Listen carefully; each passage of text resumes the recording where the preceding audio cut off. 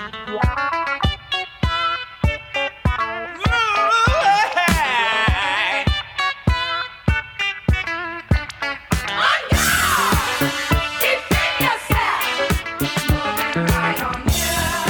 everybody, how's it going?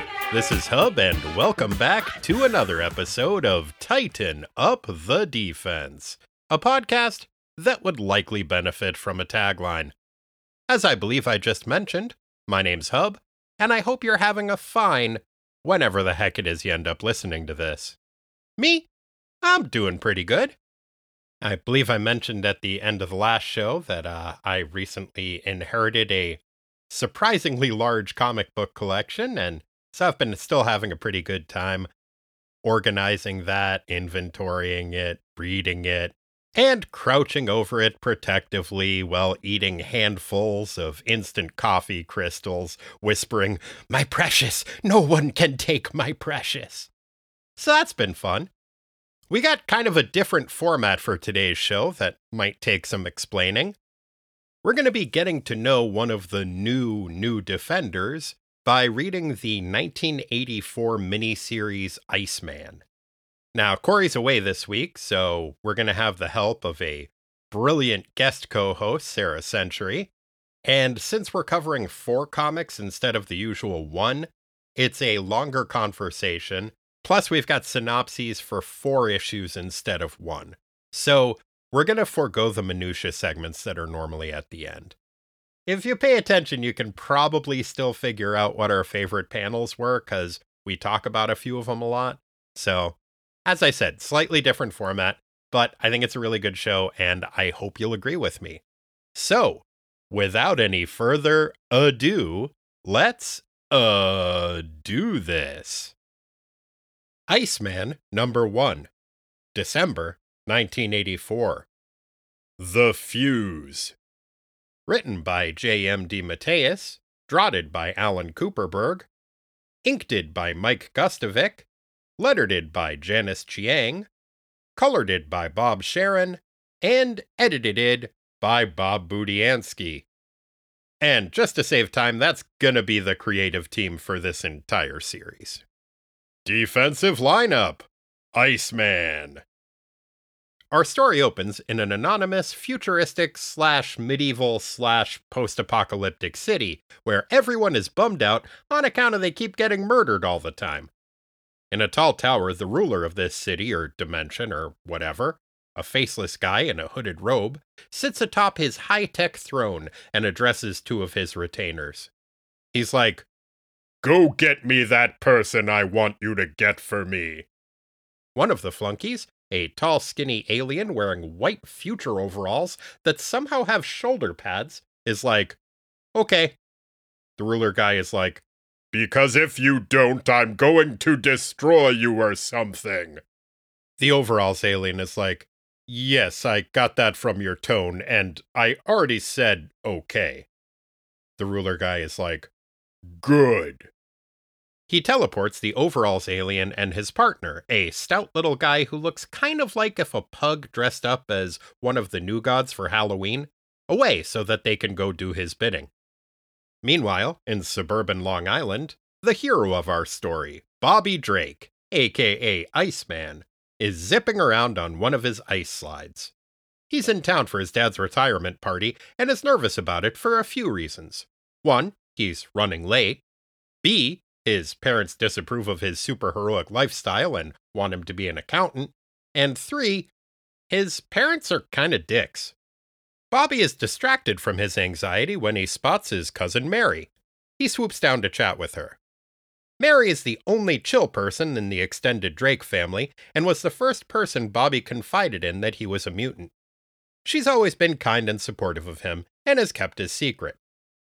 Almost seems like mutant is a metaphor for something.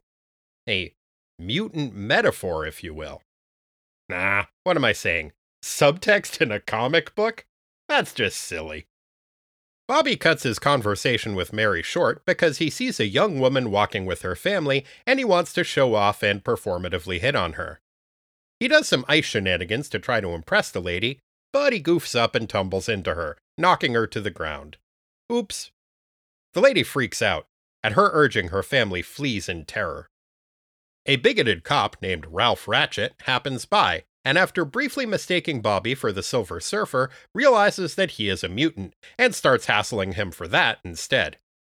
Bobby doesn't feel like putting up with Officer Ratchet's shit, so he freezes him in a block of ice and runs away. Hooray!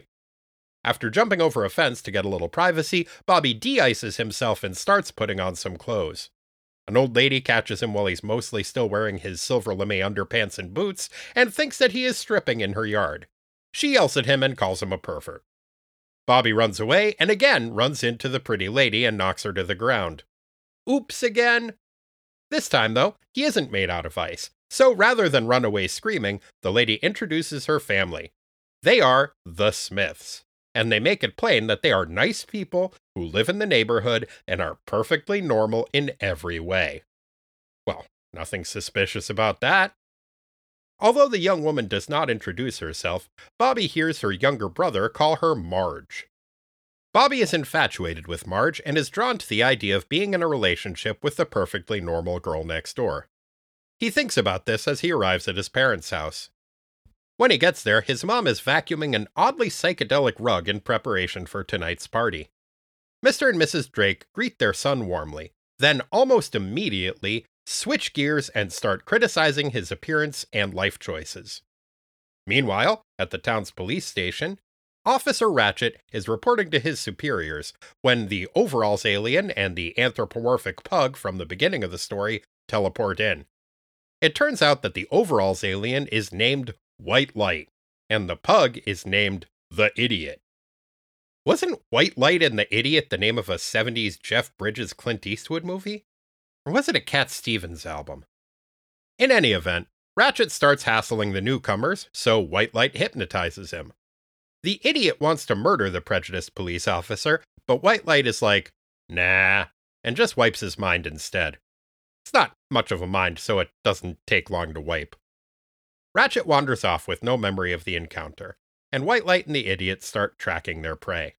That night at his dad's retirement party, Bobby gets alternately condescended to and berated by his extended family. He sneaks off to have a heart-to-heart with his cousin Mary, but then his parents interrupt him and bring over his cousin Joel to give him a lecture about how he should be an accountant. Bobby starts to sass Joel, but his dad yells at him, so he storms/sulks off and leaves the party. As he is lost in self-recriminating thoughts, Bobby bumps into Marge and knocks her to the ground. Again. He makes a joke, which he has to explain as a joke. Ah, the best kind of joke. Marge explains that she was just going to drop off some brownies for Mr. Drake's party, but Bobby convinces her to go on a date with him instead. Marge agrees. It turns out that Bobby's version of a date is sitting on Marge's porch and talking about himself and complaining about his family while asking absolutely no questions whatsoever about her. The closest Bobby comes in showing any interest in Marge as anything other than a sounding board is when he compliments her by telling her that her family seems very normal. Marge is like, "Thank you, we are normal. Very normal." What a normal thing to say. Then White Light and the Idiot bust through the roof of the porch and attack them. Bobby ices up and fights the oddly named aliens while Marge runs inside. She gathers her family and hurries them through a magic portal in her younger brother Walter's room. Huh. As the Smiths are making their perfectly normal escape through a perfectly normal magic portal, Bobby's fight with White Light and the Idiot escalates. The Drakes and their party guests hear the commotion and rush outside to see what all the hullabaloo is about, just in time to see their next-door neighbor's house collapse. Bobby manages to seal his attackers in a giant block of ice, but they only stay stuck there for a second before they teleport away. Officer Ratchet shows up in his bathrobe and finds Bobby standing alone in the rubble of what used to be the Smiths' suburban house. He gleefully arrests the confused mutant. Iceman number 2, February 1985. Instant Karma. Defensive lineup. Iceman. Back in their nightmarish extra-dimensional hometown, White Light and the Idiot's mysterious boss is pissed at them. He makes a gesture, and the two weirdos shriek in pain as they dissolve into nothingness. See, this is why we need unions. The hooded potentate gestures again and summons a big metal person with 4 arms and a voluminous top knot. He's like, "Kali, go finish the job that White Light and the idiot fucked up, okay?" Kali is like, "You got it, boss." They jump on a giant flying spider and zoom off. Meanwhile, in suburban Long Island, Iceman is at the police station, using his government ties as a new defender to get out of trouble. He makes up a story about being attacked by communists, and the cops are like, "Oh, communists. Yeah, that sounds plausible. Those guys are always wearing overalls with shoulder pads and wrecking houses. Fucking communists." As Bobby leaves, Ralph Ratchet hassles him again, but Bobby is not in the mood, and zaps Ralph in the face with an ice blast. Hooray! The frost-flinging former accountant school attendee heads back to his parents' house. On his way, he swings by the wreckage of the Smith house and finds a high-tech alien cube amongst the wreckage. He takes it home with him. Good thinking, Bobby. If we've learned nothing else from the Hellraiser movies, it's that playing with fancy, mysterious cubes is totally harmless and a great idea.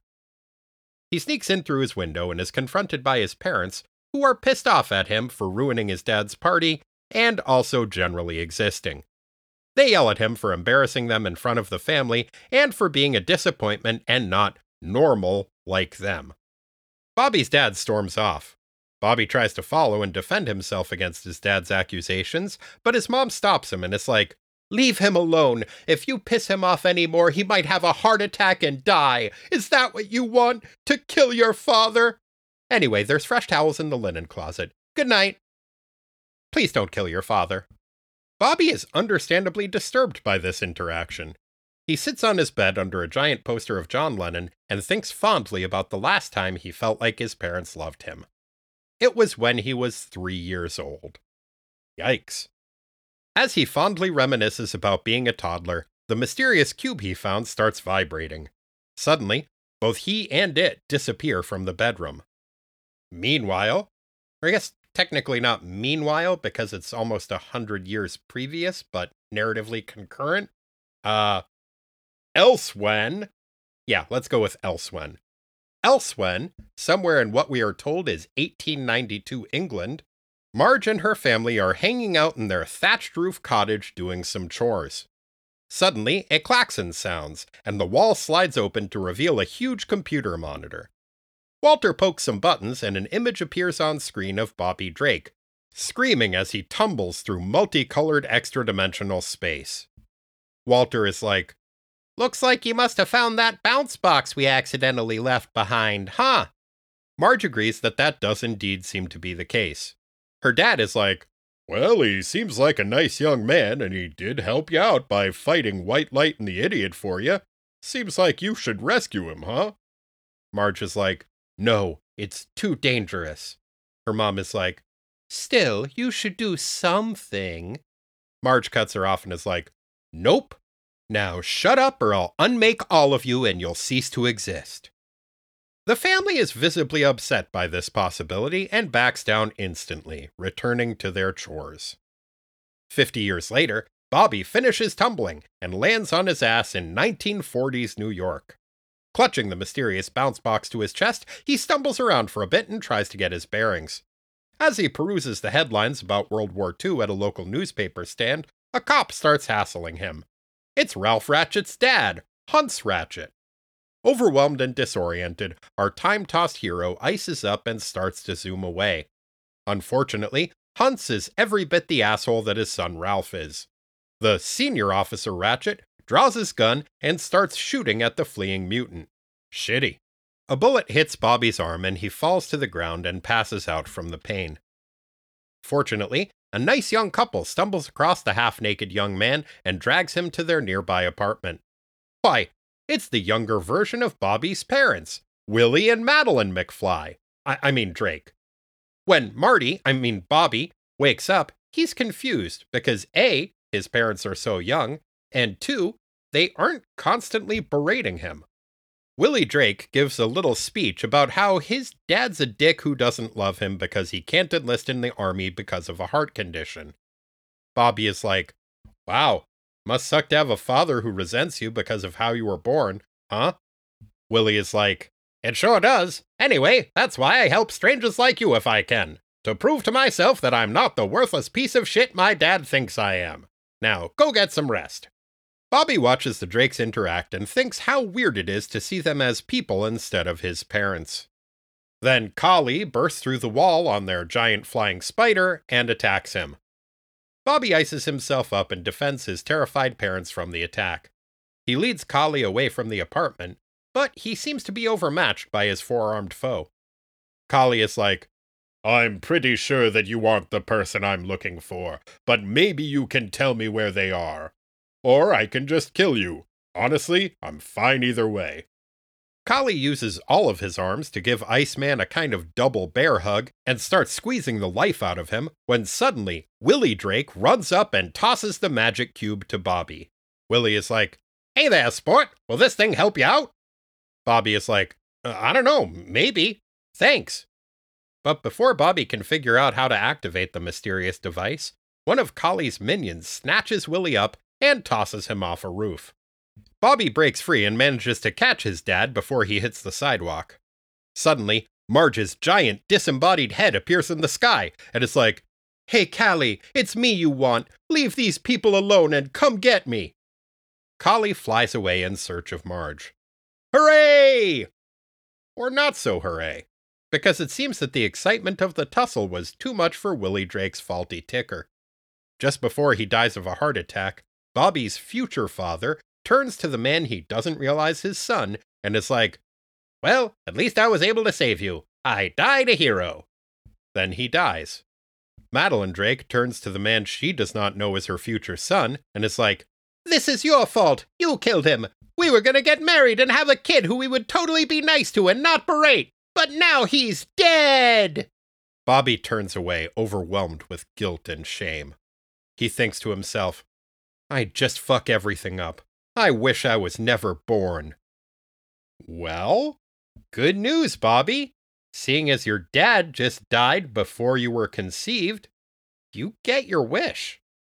With a horrified look on his face, our newly paradoxical protagonist fades from existence.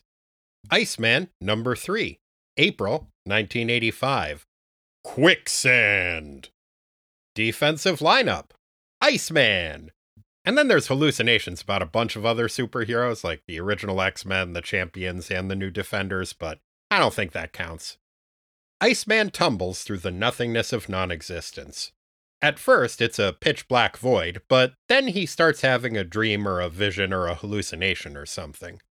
He's a grown man hanging out in a crib. Then his parents start doting on him and he turns into a baby.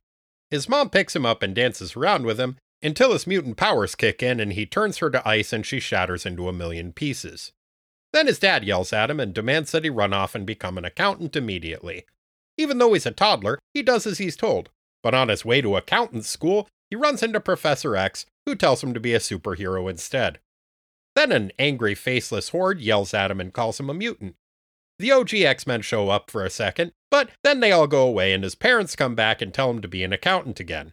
He starts to obey them again, but then his other old team, the Champions, show up and tell him to be a superhero again. A lady named Darkstar is like, "You are a capitalist scum accountant and I do not love you." Good to know. Bobby starts studying to be an accountant again, and now his parents love him. Only he hates studying to be an accountant. Then the New Defenders show up and tell him to be a superhero again. Only he says he's not ready, so they make fun of him and beat him up a little. The vision or dream or whatever ends. Iceman finds himself lying at the feet of the mysterious ruler of that city filled with the temporal hodgepodge of depressing shittiness from the opening pages of the series. The anonymous adversary looks a little different now. He has huge muscly arms. His glowing eyes pierce through the dark emptiness that lies beneath a purple hood. He is draped in a pink and purple robe, and scarf wraps around the void where his neck and chin would be, and a belt of demon skulls encircles his waist. Basically, he looks like if Rob Liefeld did a character redesign of Orko. The beefy Orko man introduces himself as Oblivion, and explains that not only is he the embodiment of non-existence, but that he is the ruler of this kingdom of things that never were. It's kind of weird that the place seems to be made up of only the shitty stuff that doesn't exist, but whatever. Oblivion goes on to tell Bobby that now that he was never born, this is his new home. Bobby doesn't seem too stoked about that. Oblivion is like, well, maybe we can do something about that. See, here's the thing. My siblings, death, love, and eternity all have hobbies or partners or something, but I don't have shit. I mean, I rule this liminal space between heaven and hell, death and rebirth, but as you can see, it fucking sucks here. So, I made myself a child, only she ran away. You know her as Marge. Bobby is like, Marge is your daughter? But you sent all those monsters after her to kill her. Oblivion is like, oh, they were just supposed to bring her back here. They couldn't hurt her if they wanted to. They aren't powerful enough. Look what she did to Kali. Bobby looks slightly to his left and sees that the once formidable four-armed fiend that he recently battled is lying on the floor, a broken heap of a being gibbering mindlessly to themselves. Oblivion is like, I know, right? So here's the deal. Marge seems to like you, so I want you to bring her back here for me. If you do, I'll unkill your dad, and you can start existing again. Deal? Before Bobby even has a chance to answer, he finds himself standing in an idealized version of a small town in Middle America. He stumbles around in a daze for a second. Then a familiar voice calls out to him from the sidewalk. It's Marge's little brother, Walter. Walter is like, Bobby, boy will Marge be happy to see you. You gotta come home and have dinner with us. Still a little out of it, Bobby allows himself to be led to the Smith house, where he is greeted warmly. Marge runs up and gives him a big hug, and is like, I'm so glad you're here. Now everything is just perfect. They sit down to dinner and say grace. After the meal, Bobby and Marge go out onto the porch and talk. Bobby tells Marge all about his recent adventures and his encounter with Oblivion. When he finishes, he's like, why didn't you tell me what you were? Marge is like, don't worry about it. Everything's fine now. We're together and in love, so nothing else matters. Forget about Oblivion. Bobby's like, pretty sure I can't do that, seeing as I'm not sure I exist right now, and he kinda murdered my dad. Please just go back and talk to him. Marge is like, what? No way! I don't belong there. I belong here with my family and you in this totally normal bucolic town I created. Walter and the rest of the Smiths have been eavesdropping. They come out onto the porch, and Walter is like, no, Bobby's right. You can't keep running from who you are. It's time to go home. That's not what Marge is trying to hear. She freaks out and is like, oh yeah? Sounds like somebody's tired of existing, huh? She concentrates for a second, and suddenly, her entire family is reduced to a smoking pile of ash. Dang. Marge is like, I went through a lot of trouble to make this nice, perfectly normal town for us to live in, but if you're gonna be a fucking ingrate, then I'll just uncreate it, and everything else around here. Is that what you want, Bobby? Bobby is like, not really? Marge is like, well, too fucking bad. She starts unmaking all of the people, buildings, and landscape. Bobby is like, you are just like your father. This pisses Marge off even more. She grows to be several stories tall and is like, I am nothing like him. I am not Oblivion. I am his daughter, Mirage, and I'll uncreate you just like I did everything else. Bobby is like, nuh-uh. You can't uncreate me because I'm kinda sorta real, I think. He concentrates just as hard as he can on not wanting to be unmade. Marge squints for a second, then shrinks down to regular size, and is like, sorry about that. I'm trying to control myself and stay Marge, but I keep turning back into what he wants me to be. Mirage, which I am again now, and now I'm going to kill you. Sorry, only no, I'm not. Mirage dukes it out both with her inner nature and with Bobby for a couple of pages. Eventually, her darker impulses prevail, and she zaps Bobby with a bolt of nothingness so powerful that it seemingly kills him. Well, shit. This act of destruction jolts her out of it. Marge gathers Bobby's body in her arms and is like, "This is your fault, Oblivion. I'm coming home to kick your ass." She teleports herself and Bobby, who I guess is not totally dead after all, back to Oblivion's realm. But Buff Orko is waiting for her. He stands there all menacing and is like, "No, daughter, it is your ass which will be kicked by me, Oblivion." Iceman number 4, June 1985. The price you pay. Defensive lineup: Iceman and Beast and Angel a little bit at the end. Oblivion sends a bunch of visions into Bobby's brain, showing him just how much it sucks to live in this shitty realm of unpleasant nothingness. He caps it off by saying, "And if you think that sucks, try being this shitty realm of unpleasant nothingness." Then he turns to Mirage and is like, "Welcome home, daughter. Now we can be together forever." Mirage is like, "But I don't wanna. I wanna do my own thing. That's why I ran away." This leads to a recap of the events of the past 3 issues. Being forced to revisit this complicated nonsense is more than Bobby can bear. I hear you, buddy. He ices up and attacks Oblivion, while delivering a long diatribe about how he's tired of not being confident, and now he's going to be confident, and also good at making stuff out of ice. Oblivion is taken aback for a second. Then he's like, "Silly Bobby, you can't fight me. I'm everything. I mean, I'm nothing, but I'm also lots of stuff. I mean, I'm me, I'm my daughter, I'm this place. I'm also all of my underlings." Oblivion transforms himself into White Light and the Idiot. So Bobby beats up White Light and the Idiot. Then Oblivion turns into Kali. So Bobby beats up Kali.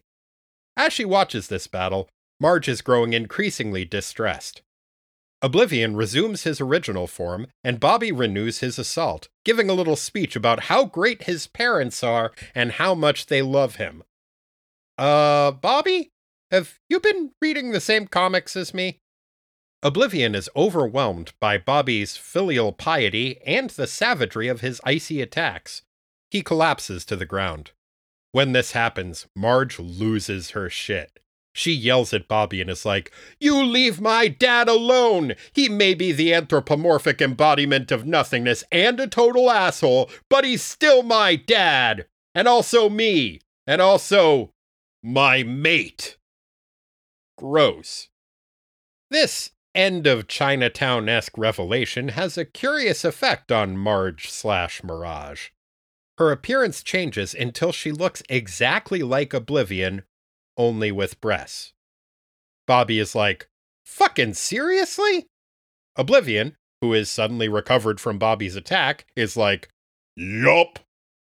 He reaches out with one beefy arm and does the Predator handshake with his daughter/self/wife, I guess? Mirage is like, "I get it now. This has all been part of the endless cycle of entropy that we're all locked in throughout eternity.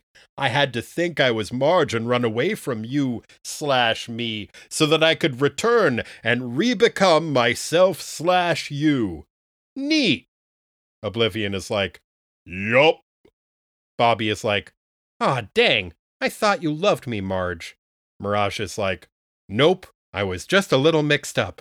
Now just relax and let my dad/self/mate unmake you, okay?" Oblivion picks up Bobby and drops him into the nothingness that lies beneath his cowl. He's like, "Well, that's that." Only that isn't that.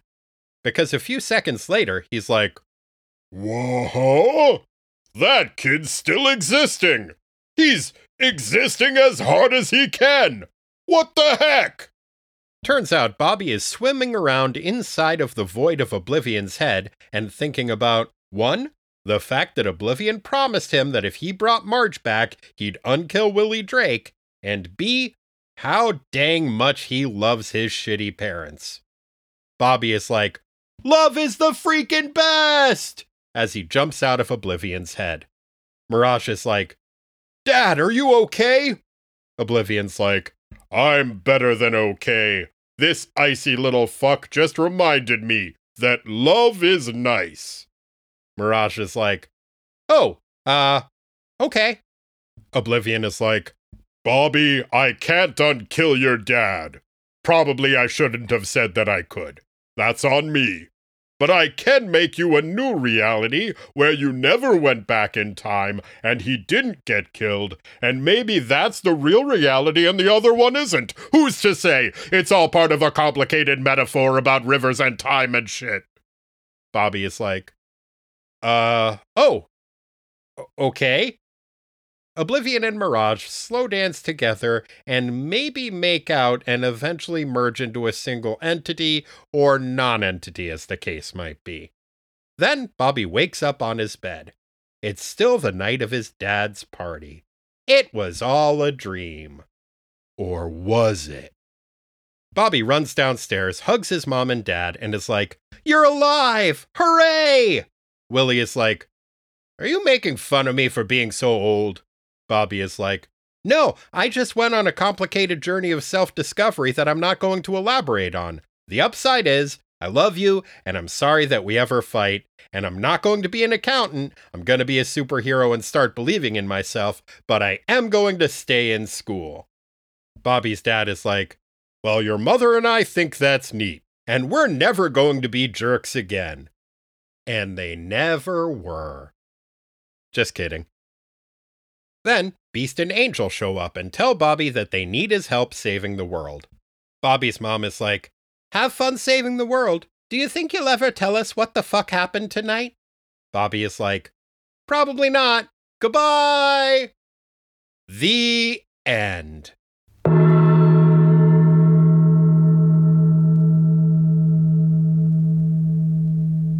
And my good-for-many-things brother Corey is off on an interdimensional journey of self-discovery. I assume he'll be able to defeat whatever avatar of non-existence he encounters/falls in love with, and be back next week. In the meantime, we are lucky enough to be joined by Sarah Century. Sarah is a podcaster, one of the now 3 hosts of Bitches on Comics, an excellent podcast. She is also a writer, an artist, an editor, a publishing magnate, a bon vivant, a raconteur, a friend to all small animals, and most importantly, a goddamn delight. Sarah, thank you so much for joining us. Yes, 3P. Here I am again, ×3, 3rd episode. Couldn't be happier to have you, and couldn't think of anybody that I would rather discuss Bobby Drake with. Yes. Nobody ever asked me about Bobby because I think that they know. They're just like, she'll talk for like 3 hours if we say the word Bobby at all, right? And it's just like, yes, I will. You've got it. That's what I'm hoping for, because otherwise we will have to discuss the narrative of the comic series that we just read. And, oh boy, what the fuck just happened? Yeah, what did just happen? It is kind of a dream sequence. It's like there is a dream sequence in the comic, but I am kind of convinced that the entire comic is actually a dream sequence. And then the dream sequence might be the only real thing that happens. Whoa. Sorry, smoked a bunch of weed before I came on this podcast. Just kidding. I think that's the right frame of mind to approach this in. I actually read an interview, or a piece of an interview with J.M. DeMatteis, where he talked about the fact that when he was 17, he had a consciousness-altering experience, which got him to get super into Hindu mysticism. And I think this issue is in some ways maybe a recreation of that. It's tough for me to parse because my own consciousness altering experience when I was 17 led me in a very different direction and led me to believe that, well, mostly you should not buy acid in a rave parking lot. And also, ambulances are super expensive. Yeah. But yeah, it was really, really hard to tell what was going on with the narrative of this comic. The main thing that it reminded me of is, have you read any Philip K. Dick? Oh, yeah, for sure.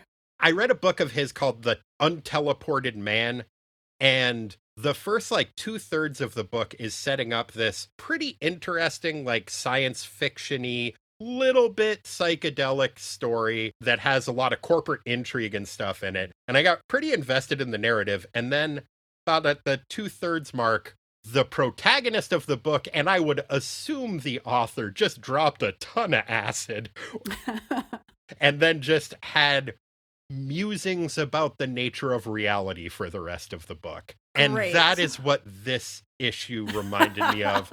Or not this issue, this series reminded me of really more than anything. Yeah, it's like a cloud of weed smoke, and then like the sitar from Tomorrow Never Knows by the Beatles starts playing, and you're just like, oh man. And then at the same time, you're dealing with family drama. So, oh no, like clashing worlds. Also, just the art style in it. It's Alan Cooperberg's art with Mike Gustovich inks. And so it has a much more cartoony style than I'm used to seeing from Defenders comics, especially recently.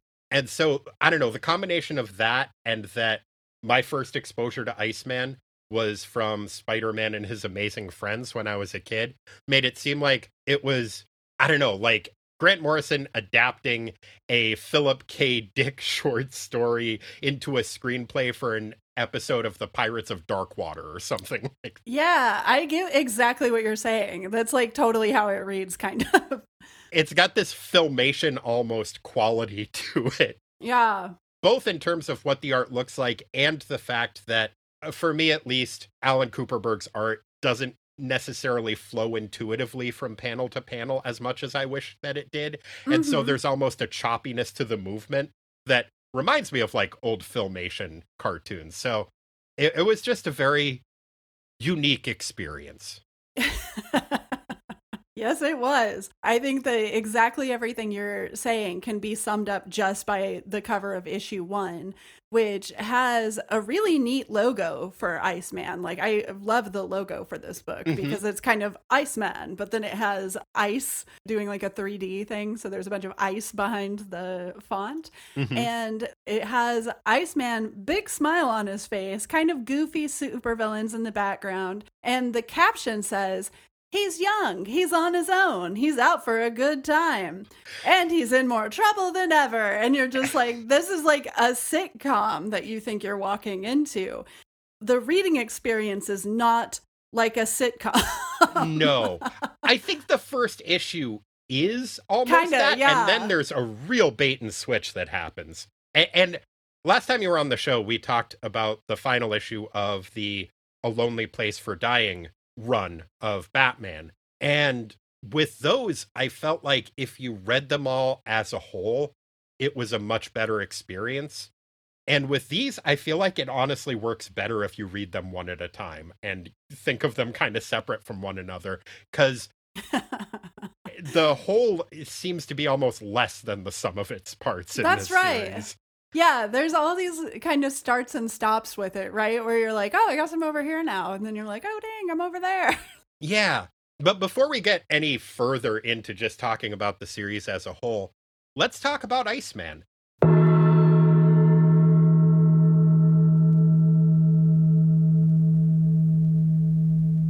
What was your first exposure to the character Iceman, and what did you think of him then?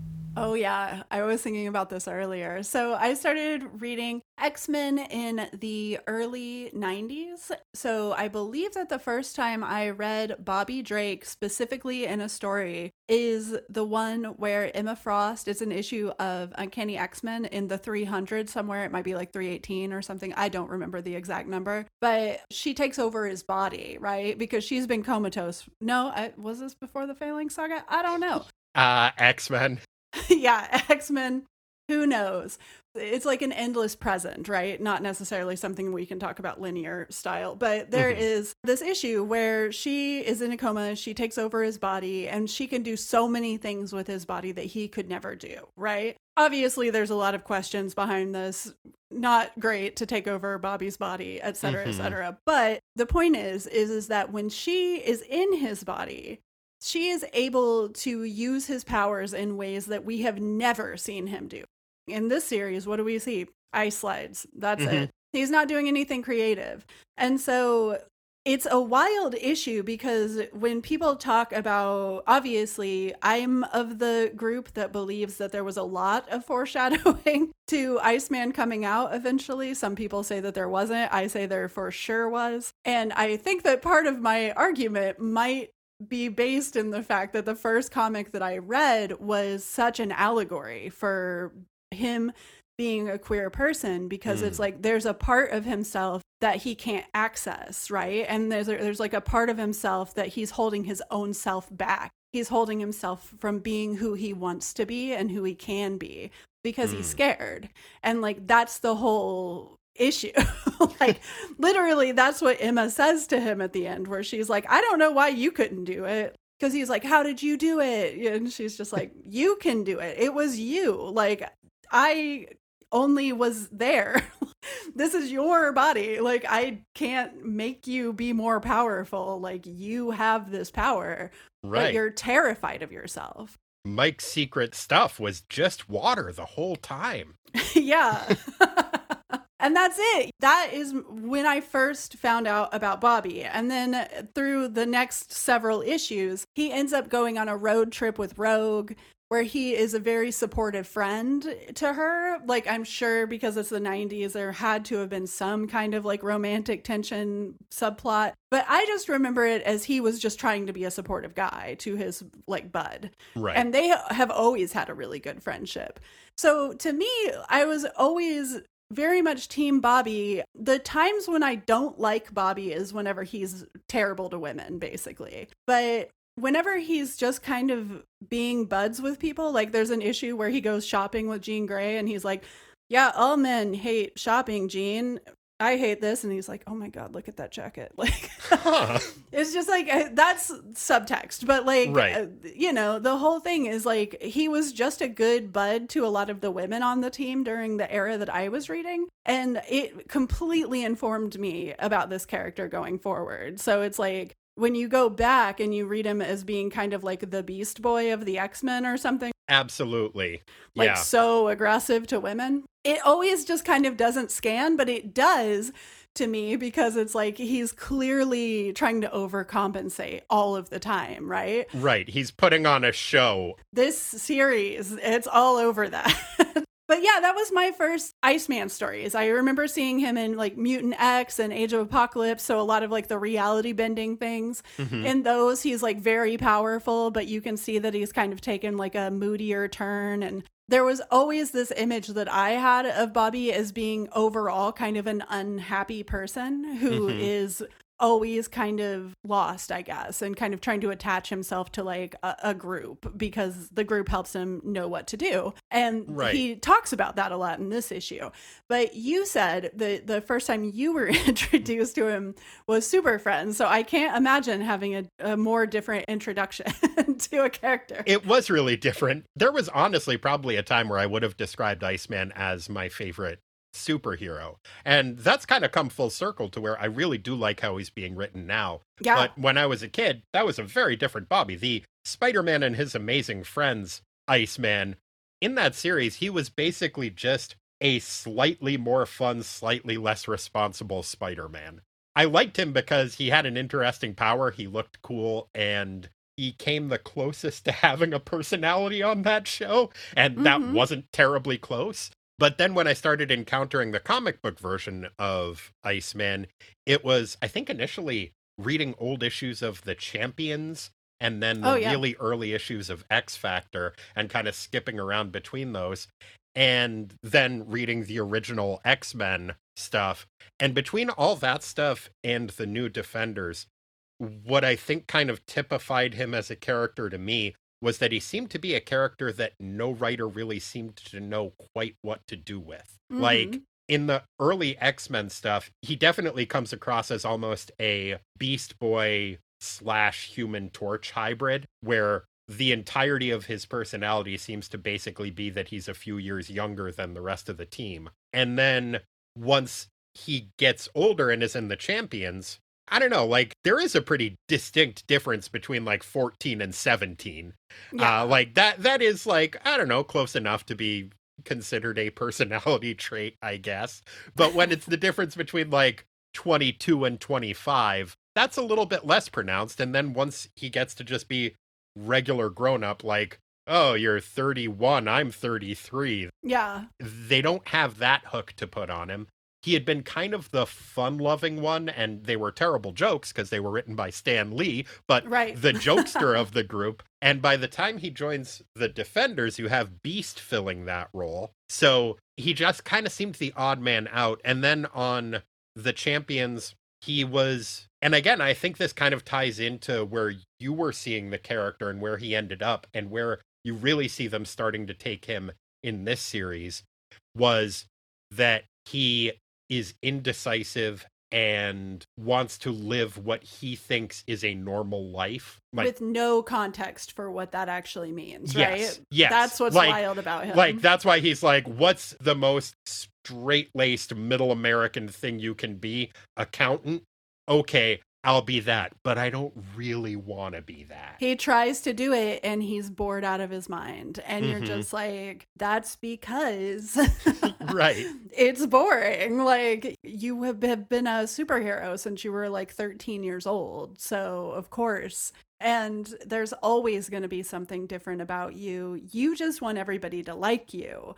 And that's not ever going to be the case, right? Like, you Right. can't make that happen.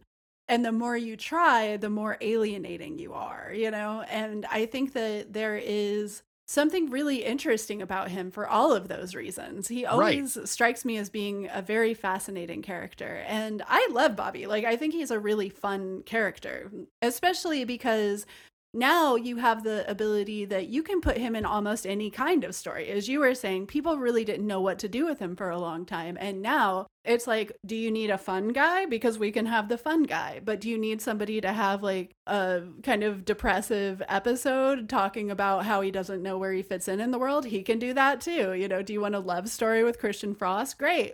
You know, he can kind of do everything now. He's a character where coming out like helped him so much, because it's like now you see how he is kind of a more complete person.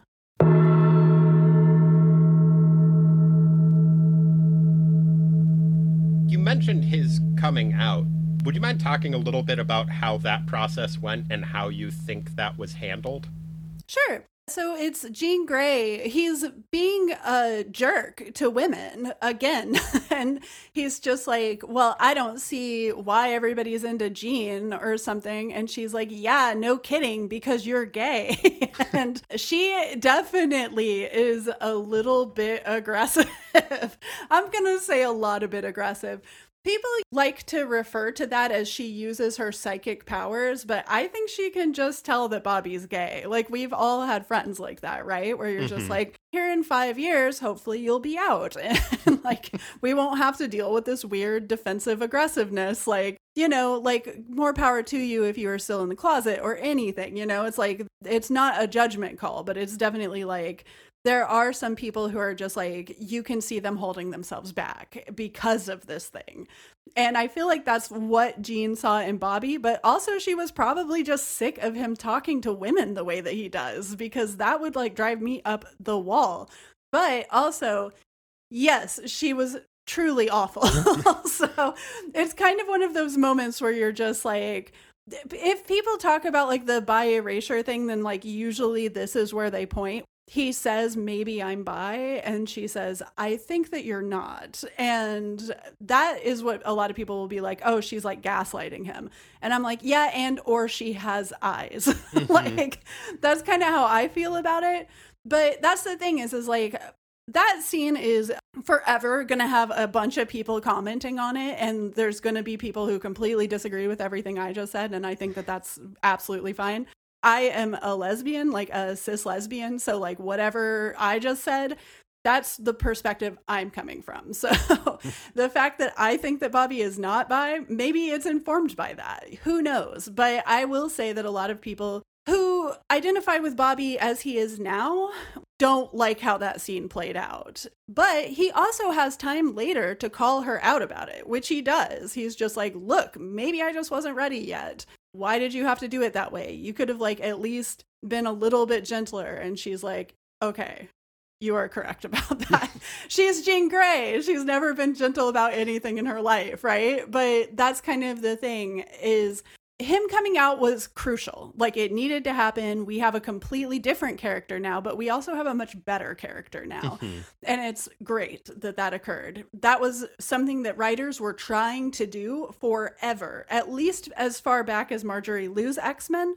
But I would argue that even as far as J.M. DeMatteis's Defenders, because there is a lot of stuff in these issues where you're just like, he comes across as a gay person. Yeah. So the fact that him being closeted, him being unable to live up to his potential, all of this was such a thing for so long, they had to do something with that.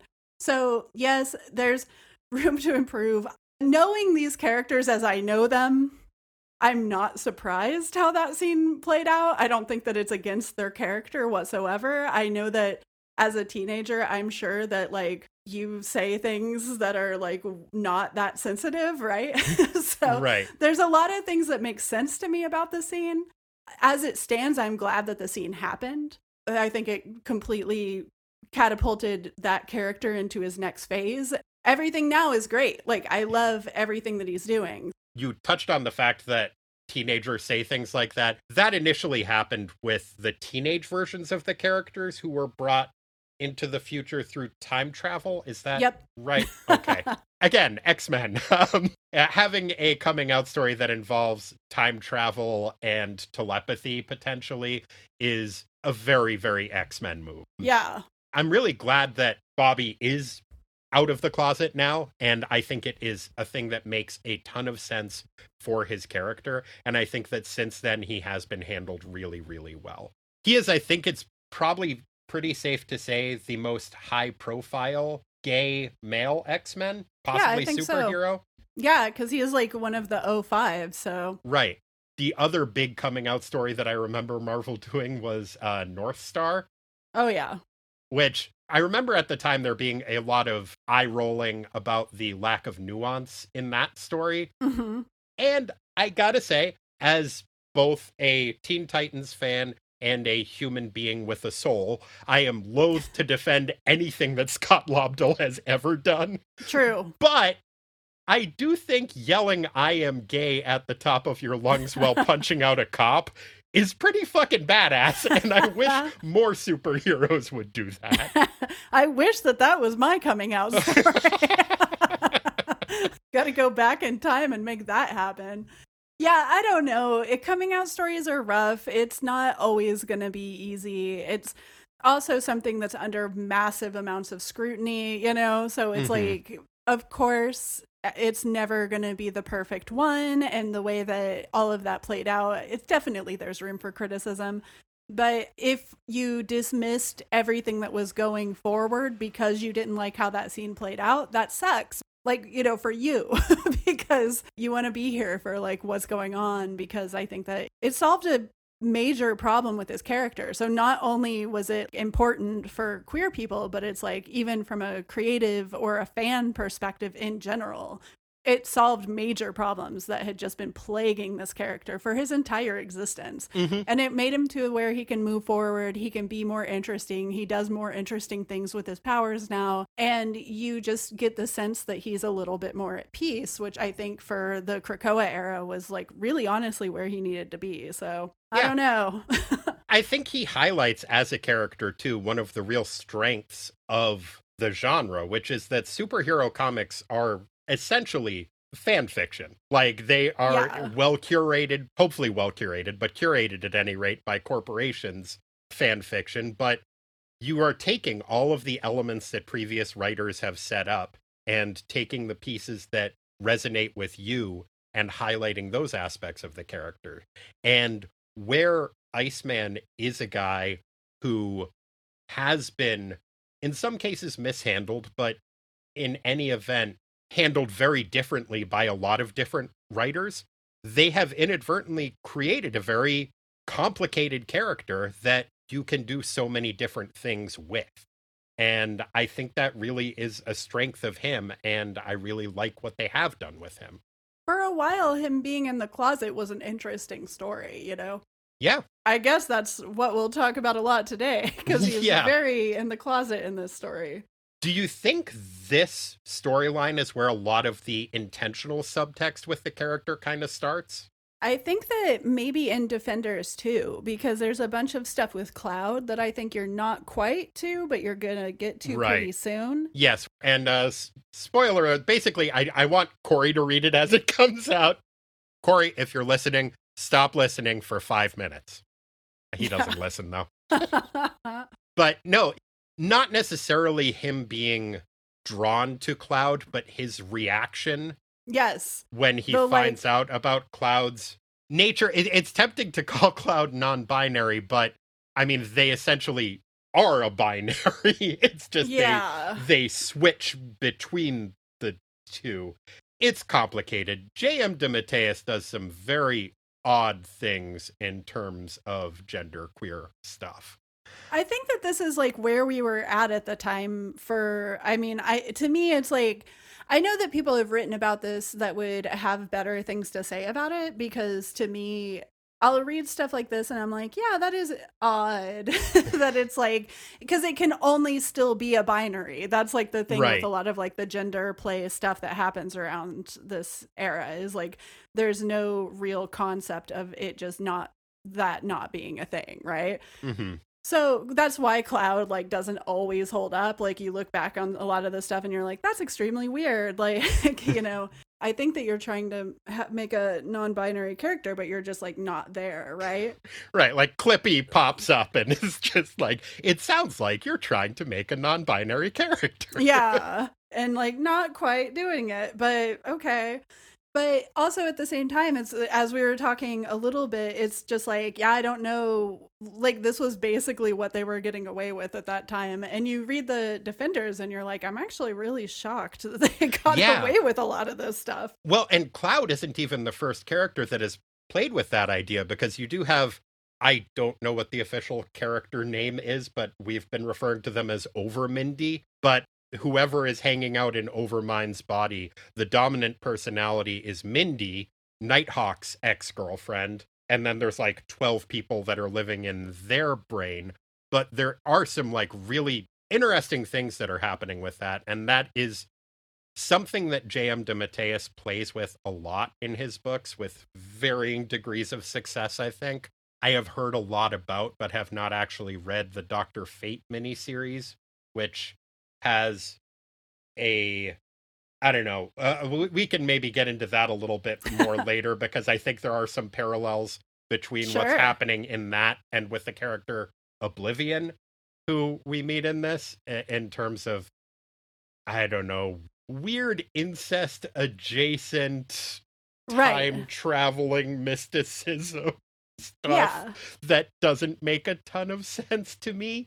But I don't know. They're ideas that get played with a lot by DeMatteis, at any rate.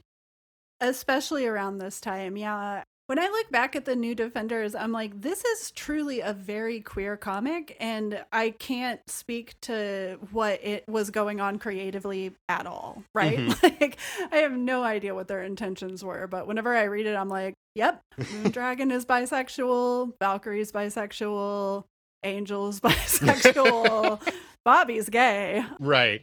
It's kind of like that. I think Claremont gets a lot of, depending on who you ask, credit or acknowledgement for doing a lot of queer subtext in his work. I feel like Bobby's queer subtext is really different, because it's not based on the idea of, oh, these two people are clearly in a relationship that we can't acknowledge. It is more based on how he identifies himself and how he thinks of himself. Yeah, it's interesting, right? It is like that. Because Claremont is always like, someone was just so horny for another person, and Hmm. And also, they're all wearing bondage gear all the they time. are. And here's some awkward Native American tropes that we'll put in Yes, too. you cannot leave that out if you are Chris Claremont in the 80s. Right. Now you can leave it out all of the time, actually. But yeah, Iceman is an interesting one. That's the thing that I love, though, is I love to have these complicated views of queer characters, because I think that sometimes people want all queer characters to be really respectable. And I like it whenever a character really has to struggle with something, because it's like a lot of times people will boil it down to like, and then I came out to my parents, were they accepting or not? You know, I accepted myself, like, kind of journey. And it's like, yeah, but there's like a lot of different experiences that aren't necessarily encapsulated in that story. So Hmm. I like that Iceman's parents are terrible. Yeah. Because I had parents that were rough. So it's kind of one of those things where you're just like, a lot of people really did deal with a lot of homophobia, and a lot of people do deal with a lot of homophobia, and sometimes that is internalized. And so I think this story, a lot of the Defender stuff, because he's awful to Cloud, like, that's like spoiler alert, Right. but like, he's terrible to Cloud. Like, once he finds out about gender being not what he thought, then it is like he feels a license to just be like really aggressive to Cloud. And that is wild to me, because it speaks so much to his own self-hatred, right? Right. So I think that that's fascinating. I don't think, oh, I want to hang out with Bobby like when No. he's in this mood. But it's like you also see him act like that, and you're like, I think there's been times that I've been reactionary. Like, you know, I see people being reactionary in that way. So it's something that I feel like it's good to address it in a comic. Yeah, and that kind of messiness that the character has makes him seem more human in a way that, I don't know, with a lot of times with issues of representation, you get into this exoticization of these characters in a way that, in seeking to elevate them, kind of dehumanizes them. And you don't have that with Bobby. He is complicated, he is kind of a mess in a lot of ways, but despite being a mutant, he is very, very human. Yeah, I never question who he is as a person. Like, that's kind of the thing too, is, you know, him coming out, and many other stories that people have done with him, I think really have pronounced him as a character and how he struggles with himself more than anything else, because he's the one, right? Beast is like, sometimes he uses mutant as a sympathy card when he's arguing with Vera, but Hmm. he's not actually that worried about it. This is the guy who's covered in blue fur, and he did that to himself, and it's fine, basically. He's on the Avengers. He does not care. Hmm. Angel's out, you know, like, Angel's the first mutant to come out on the X-Men, and Xavier has this dream. Phoenix does not feel bad about being a mutant, loves being a mutant, is the most powerful mutant, has a great time every day. And then you have Bobby, who truly hates himself on a wild level, like one that I don't think any of the other O5 can relate to. Cyclops is stern and serious and hard on himself, but I don't think he hates himself like Bobby does. No, and I think part of that does speak to the fact that all of those characters had an early personality hook that they could hang themselves on. Mm-hmm. Whereas, I mean, granted, in the very early days, Jean's personality was that she was the girl, but they got through that at a certain point, and she had a more specific personality. Mm-hmm. And with Bobby, I think the fact that they tried to hang so many different things on him has made him a much more interesting and fully realized character than a lot of the others. Yes, 100%. And they don't have to do anything really, you know, people will say that him coming out was shock value. I don't think it was, but they don't really have to do anything shock value with him. Like, Hank is always outdoing himself on evil right now. Like, Right. Jean is like, has people who really like her in the X offices right now. So you're seeing some personality development. Sometimes she'll have whole years where that doesn't happen. So this is exciting. And then you have Cyclops has grown leaps and bounds, right?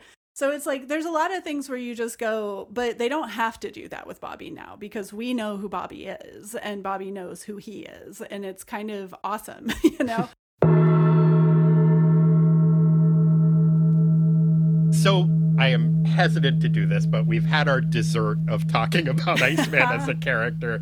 Now it's time to eat our, I guess in this case, vegetables mixed with pencil shavings and torn up photographs of our parents or whatever this story is. Yelling at us. Yeah. Yeah. Let's talk about this series a little bit. One of the first things that struck me in it was the portrayal of Bobby's parents. How compatible did you find this version of Bobby's parents with the versions we get in other places? Yeah, aren't they one of the wildest? They're so strange. They change a lot. It's all a matter of like, oh, they're upset with me, but it's because they really care about me. And then there's times where they're just like flat out abusive. And you're like, Bobby, you've got to get away from them. Right. Like, and that happens even within this series. You see some of those fluctuations. There is some wild stuff going on in this series. It is 100% like that, though, where it's like there's scenes where they're just like, Bobby, you're perfect. As soon as he walks through the door, and then he's there for like 3 seconds, and they're just like, you look like shit, you know? Like, yeah. Kind of one of those things where you're just like, they don't really love him, right? Like, that's the read I got from this comic. They like love an idea of what their son should be, and that's why he tries to be that for them all of the time. And it like truly does like really hurt him. That's what I saw. No, that makes a lot of sense. I also think something else you said earlier about maybe the dream sequence is the only real part of it. It would make sense if what we are seeing in the rest of the series is just Bobby's perception of his parents. Because there are some things that just don't seem to add up. If nothing else, like, they seem so fucking old. Like, I know that there is, like, a sliding time scale in Marvel Comics, but even given that, which also has never made a ton of sense to me, they look like they are in their, like, mid to late 70s in this comic book. They are elderly. This is, like, the original takes on Aunt May age. Yeah, and Bobby is supposed to be, I think, a college student at this time, or was very recently a college student and might be going back to college. I would put him at his early 20s at the oldest. And then you see flashbacks, or not even flashbacks, I guess, time travel, maybe? Except for then it all gets undone and it was all an imaginary story that was in a dream, unless it wasn't, but also there was oblivion. But they go back to the early 40s and they seem like they are in their 40s in the 40s. Yeah, he says that he's 22 at some point, and I'm like, what? That guy was not 22. What are you talking about? That is a rough 22. That's like when James Dean was a teenager and you're like, no, you're not. You're the foreman down at the mill and you're in your 40s. I mean, you're a good looking foreman at the mill in your 40s, but come on. Yeah, for sure. That is like the vibe. And, you know, has this mustache. I think the mustache goes away. There's like their physical appearance changes a lot over time. Definitely. You know, I think in like the Cena Grace series, they looked like they were probably about 40 and they were like a little bit like disheveled and having a hard time, like comfortable at home clothes, you know, or something like that. Whereas here, they're just like, why are you dressed like that? You know, and like, yeah, you should wear a suit at all times. Weird stuff. Yeah. I don't know what to think about them. Well, I do know what to think about them, which is that I have parents that I don't talk to, and sometimes I'm like, Bobby, you need to stop talking to your parents. And like that's informed by my own experience, but it also might be the truth because they seem pretty rough and like they're also extremely mean to you, and they're also a racist couple. Like they've been racist many times. Here, it's like, yeah, no, they are racist. I was like, oh, this is mostly like not about that. And I'm like, no, he totally has like a slur for Japanese people. So. Yeah, I had forgotten about that until I reread it and was like, oh, yep, there it is. Okay. There you are. There's the seeds to the Cena Grace, Bobby's parents. Right. And yeah, this story does seem to come around on them and ends at a point with Bobby realizing that, oh, they're just overprotective and they love me so much. That's their only problem. And I'm like, no. there was a really meaningful to me when I read it book that's by Louise Fitzhugh called Nobody's Family's Gonna Change. And in it, the main character realizes that her dad is kind of an asshole. And it doesn't forgive it or make it think that it's going to get better. And her dad is super sexist in it. And it is about her coming to that realization. And there was something that was really cathartic about reading that. And I feel like having more of the idea that, like, yes, they are your parents, and maybe on some level you do love them, but that doesn't mean you have to be okay with who they are, I think is a really important message. And I think the one that more kids maybe need. And kind of the opposite of one that you get a lot and one that you get in this story specifically. Because it's always, they're still your parents. Yeah. And it's you like, just need to understand where they're coming from, and then it'll be okay. That's the thing as a kid. You're just like, oh, you think I didn't give my parents chances. Like, Yeah. that's wild. Like, your favorite person in the world is your parents, regardless of who they are, whenever you're a kid, you know? And you see that in Bobby. I think he tries really hard through the whole thing. He's like, I want a relationship with them so badly. There's like a whole page where he's just sitting on his bed being like, I just want to be friends with them. I don't know why they won't talk to me like a human being. Like, it's been years. Like, Yeah. you know, I'm an adult and they just don't understand that I have autonomy and I'm my own person living my own life. And yeah, he's not even out yet. They're like truly terrible. But that's the thing, is a lot of the things that they say to him, I know that the mutant metaphor is supposed to in some ways encapsulate queerness, but it's like there really is no exaggerating how much this is a queer metaphor because of the way that they talk to him. Like, you've decided to be a mutant, you know, you're putting yourself in this high risk lifestyle, you know. Yeah. Like, I don't know why you have to go outside and flaunt it, like, you know, all of this respectability politics for like queerness, I guess, is like everything that they're saying to him. And in these scenes, there's even almost like that subtext that like it's not just because he's a mutant, right? No. And I mean, I think you really get that underscored with the fact that he has his one cousin, Mary, who he's very close with. And I think she says at one point, like, oh, we've always known you were a mutant, Bobby. Yeah. It's okay. And she is like the one supportive member of his family that he feels like he can confide in. I think that really does underscore the metaphor there. Literally, Mary is the one true ally. A lot of us are lucky enough to have them in our families. For me, my little brother Preston was always just like, my sister's gay. Like, even whenever I wasn't there yet, I feel like he was like, my sister is gay. And like, it's fine. And I'll like literally beat your ass if you talk anything bad about her. And that's kind of how Mary is here. Like, Mary gets him out of an awkward situation, is like really serving as a buffer for him. And that's why I'm like, why don't we see more of her? Does she ever come back? I love this character. No, she's great, but she doesn't even come back in this series. Yeah. I was sure that like their relationship was going to be foundational to this story. And yeah, no, she just appears in one scene to be a kind of exposition dump for Bobby. It does seem as though there are parts of the first issue specifically where they are trying desperately to infuse Bobby with a specific character. Like, he has his exposition dump to Mary, and then when he first meets Marge, who he is instantly infatuated with, or Mirage, as we find out she later is, their whole relationship is just him confiding in her. And you see that really that is what he wants in a relationship, is someone he can tell his secrets to and just kind of dump out himself on. Yeah. In a way that I think was revealing that it had very little to do with Marge. Oh, totally. Yeah. You can, even from panel 1, this man is like massively overcompensating. He's like, sees her and is like, I'm in love, in like giant letters. And literally tries to show off in front of her family, like collides with her, almost hurts her little brother, like, you know, who we think is her little brother. Right. But yeah, he not only is like a show off, not only is he being a jerk, you know, but also he could hurt them. Like, it comes really close to him hurting them. But there's that scene after they collide that I want to talk about, where Bobby is in his Iceman underwear and he's finding clothes on the clothesline or whatever to throw on. And this old lady starts like yelling at him because he's putting clothes on and she thinks he's taking clothes off. And she's like, what the hell? So she says, don't try to fool me, young man. I know a sexual deviant when I see one.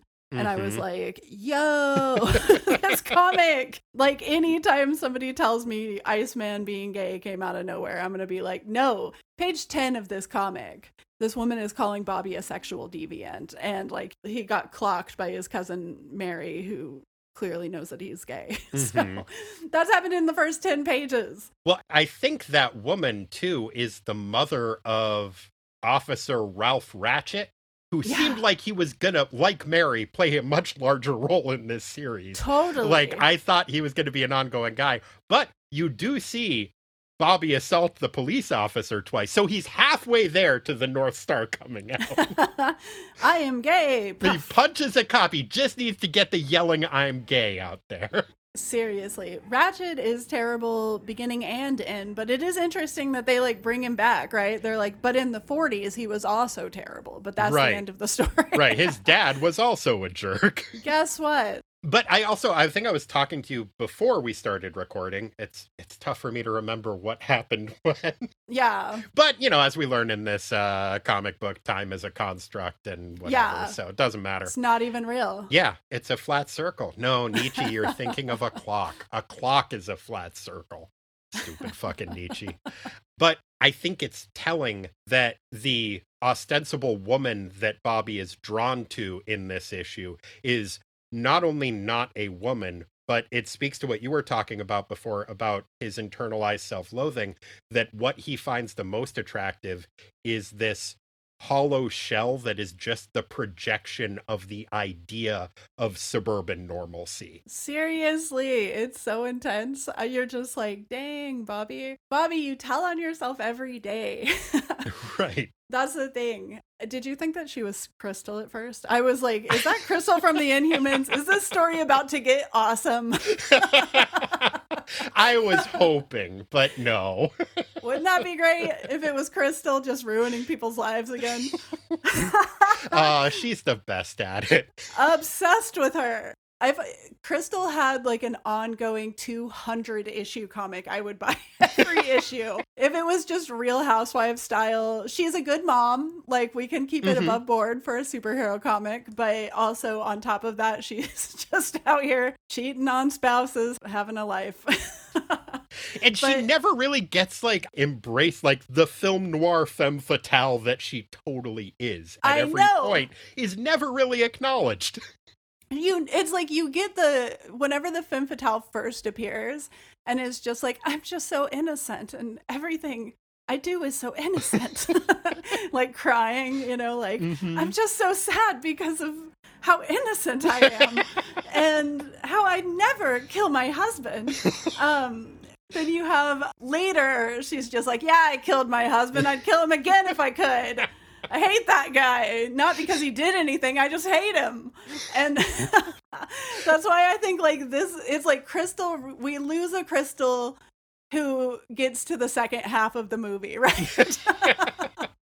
I mean, she does try to kill Bobby by the end of the issue. So, you know, there is some parallel there.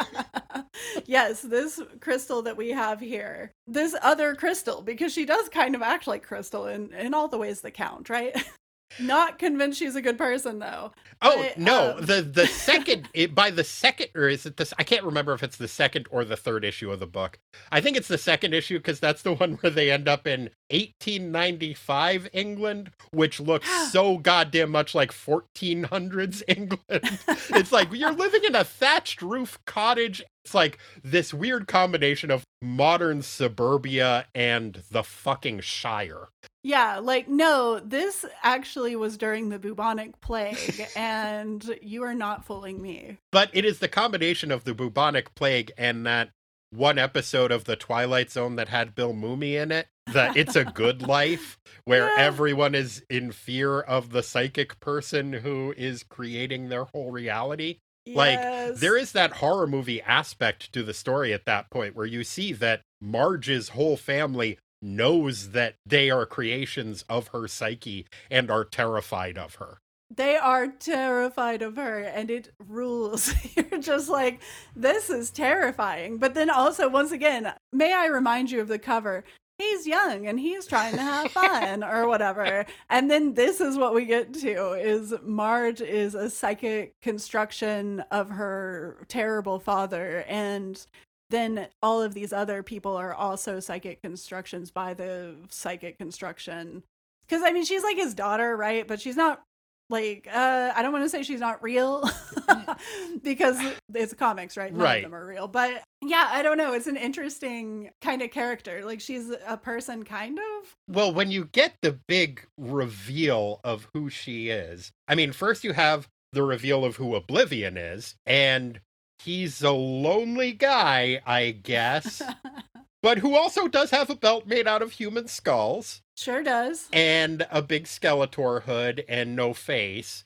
And he is also the embodiment of Oblivion. And he talks about his siblings being Death and I forget what the other one was. But you get the idea that he's kind of like a dollar store version of the Endless. But he's just lonely and he just wants a mate. And then you meet Mirage, and she is his daughter and also his creation.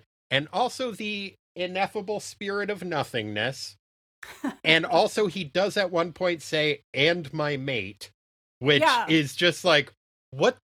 Wait, so it would be like meeting the Trinity and being like, we're the Father, the Son, and the Holy Ghost. And we're all dating, too. Yeah. And it's like, what the fuck is happening?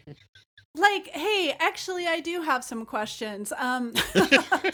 Like, wait, so did you just on panel say, okay, all right, well, I guess Marge is making a little bit more sense as time goes on because right, she's your wife, daughter. No, it is, and she, like Bobby at the end, does come to the realization that I love my abusive parents and I really need to embrace them. I know, they get so awful to him, so we can talk a little bit about how terrible they are even more, because I feel like that's a major part of this series, is them being the absolute worst, and Bobby being like, I guess it's my fault, and you're just like, I don't know if it is, buddy, like... No, but it does seem like the book is taking the stance that it is his fault. Yeah. It's a weird perspective that it's taking. And yeah, with the whole Mirage and Oblivion and their whole strange fucked upness. Have you read that Dr. Fate miniseries? I remember reading it not recently, though. So anything you have to say about it, I'll be like, oh, that's interesting. I don't remember that. Because I remember the artwork mostly, I think. Yeah, I think it was Keith Giffen art, right? Yeah. I was reading about it, and it is about a 10-year-old who gets aged up to be a 22-year-old and lives in the same body as his stepmom, who he kind of has a quasi-romantic relationship with. And I don't know, reading the description of that did make me be like, oh, it's Oblivion. Oh my God, it is Oblivion. Oh, those weirdos. Yeah. They're so weird. Yeah, what a strange choice of villain. I don't know. It's like, there's so many things about this series. I think that this series is something that, you know, it's kind of fun to read because you're just like, what is happening? Like, so often in it. There's some salient stuff with Bobby and his, like, him trying to work things through with his parents. I think that that's good. Overall, I don't know if I would call this a good series, but I think that it's so wild that it really defines a lot of comics of this time period for me, where it's just like, this is completely off the rails. Reading the end of this, I was like, oh. Yeah. Oh, shit. Issue 4, huh? And then they woke up and it was all a dream. I forget where I was going with this. Yeah. And I think there might be some credence to that because I'm going to read you this quote about the series from J.M. DeMatteis. It was my idea, so there's no one to blame but myself. I'll just say that it was a mistake. And that if it made any sense whatsoever, it didn't. It was due to Bob Budiansky. That was the case where the editor's input was really needed and Bob was a big help. So I think he started off telling a pretty interesting narrative. I know that he's really interested in Hindu mysticism and was a follower of a guy named Maher Baba. And I think he might be putting some of that in here. I mean, you have a, I don't know, level boss, I guess, that is named Kali that has a bunch of arms and I think another belt made out of skulls, something like that. The other hench people are White Light and the Idiot, which seem like they're a reference to something. It has to be. But it doesn't really fold together. Like, the first issue seems like it's setting up some kind of narrative. The second issue is that weird hybrid of Back to the Future and that episode of The Twilight Zone. And then the third issue is huge dream sequence, which has some super interesting stuff in it. I think I had kind of a negative reaction to it because I pretty recently reread the whole Steve Gerber, Howard the Duck series with my wife. And I'm just kind of oversaturated with that particular brand of weirdness right now. Oh, sure. And then by the fourth issue, it really was just a, what the fuck is this? What are you trying to get away with here? Like, almost like a Steve Ditko level later zine of, here's a bunch of weird philosophical stuff that is presented in blocks of text. Yeah, somebody's in the middle of a fight scene saying this. Right. Yeah. And I just kind of couldn't wrap my mind around most of what it was. I was making a joke about the Beatles earlier, but I'm literally stopped on a page where Bobby has a giant John Lennon poster over his bed. He's got that subway poster in his room. It is enormous. Yeah. Can you imagine? He was going to sleep every night with this enormous John Lennon head right over him. It is amazing that he was able to sleep, frankly. Like, what is that? And it's the only poster, right? Which is also truly an interesting design choice.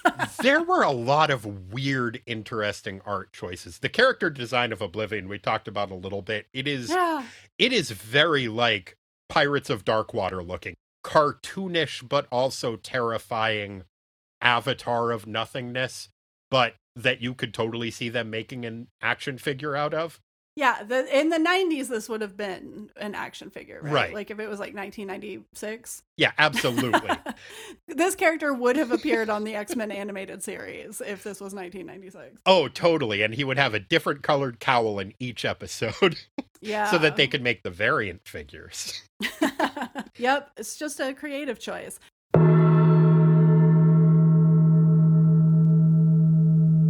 I wanted to say something about, there's the scene where when Bobby's parents first get very angry with him after the destroyed house, there's like a house next door that just gets completely wiped out of existence, which is honestly kind of funny. If it was your house, you'd be like, that's not great, but you'd be like, that is hilarious, actually. But, I mean, you find out later it's a pretend person's house, so it's fine. Doesn't even matter. And also, none of it ever happened unless it did. The things that his parents say to him, I think, are so wild. So his dad says, I've had it with you, Robert. Tonight, you brought your poison right to our doorstep, and I'll never forgive you for that, which is wild. And then Bobby says, but Dad, and his mom says, let him go, son. He needs his rest. Bobby says, what do you mean? His mom says, your father's not well, Bobby. His heart isn't as strong as it used to be. This kind of aggravation, it could kill him. Please, Bobby, don't kill your father. And Bobby goes, Mom, you can't mean. And she says, good night, son. He sits on his bed and says, leave it to Mom to lay the ultimate guilt trip on me. Maybe she's right. Maybe I am killing my dad. That's ridiculous. But is it ridiculous? Just the fact that I'm a mutant has been an incredible cross for them to bear. I'd give anything to be normal. But I like what I am. But I hate what I am. Yeah. The characterization of that scene by itself, I was like completely blown away by. Because it's like, yes, your mom is terrible, actually. Your dad is terrible, actually. Like, going forward, it's really hard to sympathize with them on any level because of this scene. But then Bobby is sitting by himself, and his inner monologue is also fascinating because he is so torn between his different selves and just being like, why can't I just be normal? So that scene I thought was actually very worth reading. It was something that helped a lot. And then, of course, Well, and then he does travel through time to kill his dad. He does. They do follow it up by a quick time travel to kill the father. Oh my god. And he has, oh, never mind. Not only the John Lennon poster, but there's a sign that says Professor Xavier School for Gifted Children. I know. I think that this is supposed to be like a diploma or something, but it looks like it was like made in a preschool. So that's also really funny that Professor Xavier just like took a piece of printer paper and was like, dun, dun, dun, dun. Oh, totally. It's not even printed out on the dot matrix printer that makes like the banners with the little paper with holes in the side on Yeah. it. And like not even an 8-bit picture of a cake on it. Although I think that diploma should have an 8-bit picture of a cake on it, because that is the level of accreditation that Professor Xavier's School for Gifted Mutants should have. Like, exactly. You have to print out your own diploma, and it does have to be on a dot matrix printer. I had a cousin who went to a Christian school that was only 6 people, and I was always like, either that's the X-Men or that's a cult. I don't think it's an either-or situation. I've read a few X-Men comics. That's an X-Men cult. Don't try to pull the wool over my eyes. I know what is going on. There were so many weird things in this comic book. The fact that it's like somewhere in England, 1892.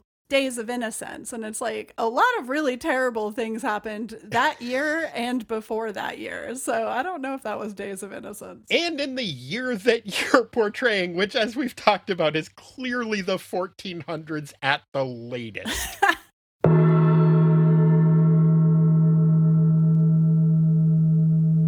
The dream sequence, right? We can't get out of here without talking about the dream sequence. I'm scrolling trying to find it because I keep forgetting that this is actually a much longer comic than I think it is. It is so long. It's like surprisingly long. It's really only 100 pages, but when you read it, you'll know what we mean, you know? There are whole sections of this. It felt like I was back in my high school math class where I was reading the textbook and I was like, I have just sounded out all of the words on this page in my mind, so I'm going to count that as having read it, but I have no fucking idea what just happened. Yeah. I think we've explained it about as well as a person could, right? I mean, I'm sure that like we might hear like Explain the X-Men do it or something, and they'd probably be really good at like saying every single thing in sequence. I'm sure they did, and honestly, I think I listened to their episode about this at one point, and it was probably really great because they're really good at their jobs. Yeah. In one ear, though, and out the other, as far as anything except for vibes go, because this is one of the weirdest comics. So the dream sequence... This dream sequence goes for pages and pages. It's most of the issue. It's most of the issue. And most of it's on like a blank black background, right? So it's like just fascinating. So he's in a crib as a grown man and he goes, wah. And they're like, oh, isn't that so adorable? Like his parents are all goofy. And then his mom picks him up like he's a baby and like he's still grown size, but he's like goo goo. And like the caption is like goo goo because it's like his mental, he like sees himself doing this and is like goo goo, what? So then she's dancing around with him and they're like, I've got such plans for you, Bobby. You're going to have everything your daddy and I have never had. Comfort, security, good schools, a good job. You're going to have such a wonderful life. And Iceman is shrinking the whole time until he becomes a baby. And then he freezes his mom and kills her. That's page 1. That's one page that I just described. All of that happens on one page. And then all of his various past teammates from all of the different teams that he's been part of show up and just berate him and tell him he's not shit. Yeah, oh my god. It's so funny. Freaks of a feather have to flock together, says Warren, bird guy, right? And then Beast is popping off saying ridiculous stuff. And the best line of the comic I love so much is when Cyclops says, we're the X-Men and we're mutants just like you. We'll never be accountants either. And then Jean singing By the Time I Get to Phoenix. This is genuinely really funny. Like, Yeah. that was hilarious. Like I said, taken on its own, this issue is a lot of fun, or could be a lot of fun to read. But when you try to make it fit into the narrative of a miniseries, it just is frustrating because the dialogue's really clever. It is writing dream stuff pretty well. But when you try to put narrative onto that, it just won't hold. Like, it can't. I read this biography of Richard Feynman a while ago, who's a physicist. But he was talking about when he was a kid, he used to do this magic trick where he found these different chemicals that he could put them on his hand and light them on fire, and his hand would be on fire and it wouldn't hurt. And he was like, isn't this great? And then he tried to recreate that when he was grown up and got really terrible burns from it. Oh my God. Because his now he had hair on his hands, and it held the flames in place like wicks. This dream sequence, it's interesting, it's fascinating, but it has no wicks. The fire of narrative will not hold to it. Yeah. It just dances across the top of it, and when you are trying to put it in the context of what else is happening, it is maddening, or it was to me. Yeah, and the whole time he's having this dream sequence, you're like, buddy, I've read the comics that you're referencing. Nothing even remotely like this happened. But it's like he's definitely just kind of doing like a slideshow, this is your life situation. I would be remiss if I did not mention that Darkstar makes an appearance in this, in the dream sequence, because he is holding out his arms going, I love you, while Hercules is holding him. And I thought that was going to go in a different direction. Mm-hmm. Really seems like it should have. Like, the art is telling me a thing that the dialogue said something different. But then it's like, no, I mean Darkstar. And Darkstar has her arms folded and is glaring at him, has the biggest hair I've ever seen, and says, I don't love you, you capitalist pig, you money-loving exploiter of the masses, you accountant. The worst slur anyone in this book can think of. I read the comic where Darkstar rejects Bobby. It's an issue of the Champions, and all that happens is she prioritizes saving the world over saving him. And she still saves him, but it hurts his feelings so much that he's like, you left me in the void for 1 second. And she's just like, I saved the planet. And also is just ignoring him. Like, she's like, I'm not even really reciprocating your flirting. Like, have you noticed that it's been like 4 issues? And then at the end, everybody's like, wow, you're such a great champion. And Darkstar's like, thank you. I think that you're great champions too. And Bobby's like, ah. I love that is his interpretation of events, though. I know. She's like, you're a capitalist pig. I'm just like, this just makes me like Darkstar more, actually. The whole dream sequence, truly, as you're saying, don't read this comic expecting anything except for a complete disaster. Right. I would honestly recommend, I think, reading the first 3 issues of it, but read them separately and don't expect them to hold together. Once you make it to the end, you're kind of just like, I truly have no idea. I think part of what is happening in it, too, is this is, I think, 1984 when this came out, maybe 84 into 85, but miniseries were still pretty new at this point. Oh, yeah. Especially miniseries that starred characters who were also in team books, which you saw that happening with the Nightcrawler miniseries that I think came out at around the same time. They both take place largely in pocket dimensions. Yeah. And I think them trying to keep the events of this book separate from the consensus reality of the rest of the Marvel Universe maybe led to some of the narrative choices that were made or weren't made, maybe. Yeah. I think the other part is whenever you have a narrative where the stakes are either cosmic or metaphysical, it is really hard for me to see those as real stakes and get invested in them. Like, yeah, if it's 1 or 2 people's lives are at stake, that is super high stakes. If there is a world at stake, that is somehow slightly lower stakes. It's like ninjas. Like, the more of them there are, the less dangerous they are. Yeah.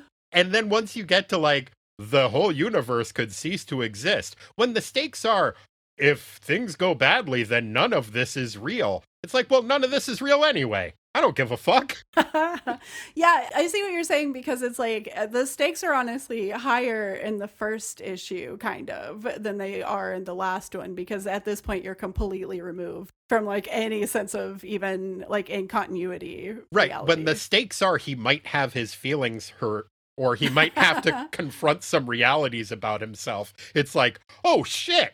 But when the stakes are like, reality might cease to exist, there is a part of me that's just like, good. Here's the thing. I accidentally just had to accept a truth about myself, which is that I do actually like the fourth issue. Oh, really? Because I'm going to talk about it, because there is one sequence where Oblivion versus Bobby, right? And Oblivion says, "The dance is done. All that remains is to dissolve this realm, return to my formless state. And Bobby says, you can't. And he says, what is this? And Bobby says, you can't absorb me. I won't let you absorb me. Wait, is this Bobby still, or is this is Bobby, right? Yes. No, it is for sure. I had to make sure. You can't absorb me. I won't let you absorb me. Maybe everything you said is the truth. Maybe we're all just phantoms in a dream. And then Oblivion's like, he struggles. He hangs on to life. And Bobby is like, but that dream has meaning to me. That dream has substance. That dream has love. That's the key, Oblivion. Love is the key. Like, love is all you need, literally. Uh-huh. It's the one thing that can't be wiped out no matter how hard you try. The one thing that you, for all your infinite power, can never understand. My parents taught me how to love. I don't know if that's true, Bobby. No. My father died in the name of love. Not really. No. And I refuse to let his life slip away. Okay, you're back on track. I've been so caught up in my own melodrama that I forgot about the promise you made me. You said that you'd set things right again. You'd save my dad if I did what you wanted. Well, I did it, and you're going to keep your word. Swallow me up for all eternity. Push me down into your infinite emptiness again and again and again, and I'll keep coming back. Do you hear me? For my mom, for my dad. And then it changes the page, and he is like punching the air, and this is his I'm gay punch the cop moment. He is punching the air with both fists, and he goes, for love! And you're just like, wow. And it looks That's like amazing. he is leaping out of Oblivion's Oblivion. forehead like he is fucking Athena. Yes. It is a remarkable page and a remarkable panel. Like, that honestly would not make a bad poster. Just Yeah, Iceman exactly. leaping out of Oblivion's forehead and saying, for love! For love.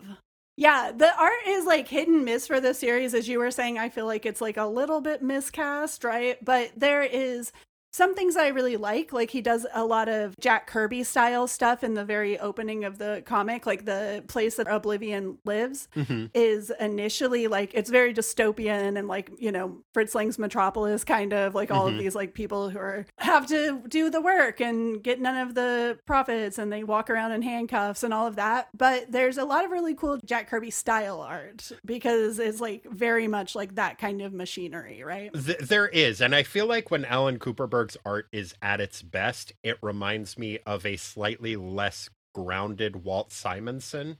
There's that same kind of economy of lines that are to it, and almost an Art Deco look to it. I think for the most part, Mike Gustovich's inks don't do it a ton of favors, but there are panels that look wonderful. Yeah, I agree. There is one specific choice that was made, I think, with the inks, and I don't know why I kept coming back to it, but the Drake family rug is fucking nuts. Oh. What the hell is that? Oh my God, actually. What? I didn't even notice it. There's so much going on, but you're talking about like the wiggly wavy lines on a blue background, right? It looks like you are holding a powerful electromagnet near a television screen that's showing static, but like it is so intricately done. So much time was spent doing what I have to imagine is the inking of this bizarre random pattern on the rug. Yeah. And it shows up in 3 or 4 different panels like that. It is just such a weird choice.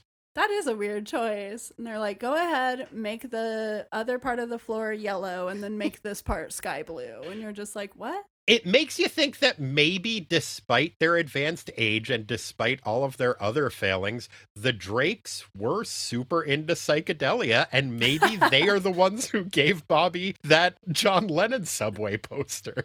They're literally like, good night, son. John's watching you. Don't do anything John Lennon wouldn't do. That actually leaves the door open for pretty much. That is a very short list. Yeah, no kidding. Well, and that could be like maybe they were just like, well, we put him up there because we like how he treats children and women. So yeah. So we've got this son, and you know how it is. That'll be a good role model for you. The one thing that would lead me to believe that his parents were not huge Beatles fans is that his dream sequence that he has when he has the worst nightmares of his life doesn't involve anything from Yellow Submarine. And I feel like if he had seen that as a child, then he would definitely be having nightmares about it, because I sure do. Yeah, I think whenever I was a kid, I was always watching the weirdest psychedelic cartoons. And so it stands out to me, but I'm also like, I used to watch Unico a lot. Unico is wild. So you're just like, that is cute little unicorn. There's a world of pain around that character. But I love it. I still love it. Like, they just got finished bringing that character back in a comic series, and I backed the Kickstarter. But anyway, I would back the Kickstarter for Yellow Submarine. Just kidding. If you had a Kickstarter for that, I would sue you. But anything Beatles related does not ever come anywhere near crowdfunding. Thank you. No. I think it is telling. Like, I watched Videodrome with my dad when I was 10, and Yellow Submarine was the thing that gave me more nightmares, honestly. Yeah. I mean, you're just like, I just have to join the new Flesh in Videodrome. Right. And then things seem actually like they get really good. Right. Psychosexual nightmares of dystopias. Yeah, I'm totally on board with that. We're already there. You got some body dysmorphia in there? Perfect. But, I don't know, the Blue Meanies? Songs by George Harrison? Ugh. And then I have like a friend who is like, George Harrison is his favorite person. So I hope to God that he does not listen to that joke. I can't take it back. They were better than the Ringo songs. Fair. I wonder who's Bobby's favorite Beatle. It has to be Ringo, right? You would hope. I mean, textually, I think we probably have to believe that it's John just because he does have that poster. But I do like to think that John is the one that his parents foisted on him. Yeah. But he likes Ringo best because he liked the movie The Magic Christian, which I think is super underrated. Yeah. And was written by Terry Southern, who was the namesake of Candy Southern. Southern. It all comes back to Candy Southern. Yep. I very recently was like, oh, dang, Terry Southern actually wrote like a bunch of film and TV stuff. I was like looking through and had this like revelation, because I was like usually just thinking of him as the namesake of the creation of Candy Southern. Right, because he wrote that book Candy, which was like his take on Candide, I think. Unacceptable. No, it's not a good book. But I will say Red Dirt, Marijuana, and Other Tales is a great collection of short stories. And he wrote some of my favorite movies, which are totally disparate from one another. Like, when you go through his filmography and you're like, wait, Barbarella and Easy Rider? Huh? Good point. I do love Barbarella. As much as you don't want to commit to being that person in life. Yeah. I'm also like, God, I truly love that movie. Yeah, me too. It's just so good. I don't know what to say. And Dr. Strangelove, which is also really, really good. Yeah. Anyway. I wonder if Bobby watched any of those movies. I believe that probably Candy Southern has a Terry Southern Film Festival at least once a year. She would. That's what I love about her. And totally like, not would. At her house. She would rent out a fucking theater. Oh, yeah, for sure.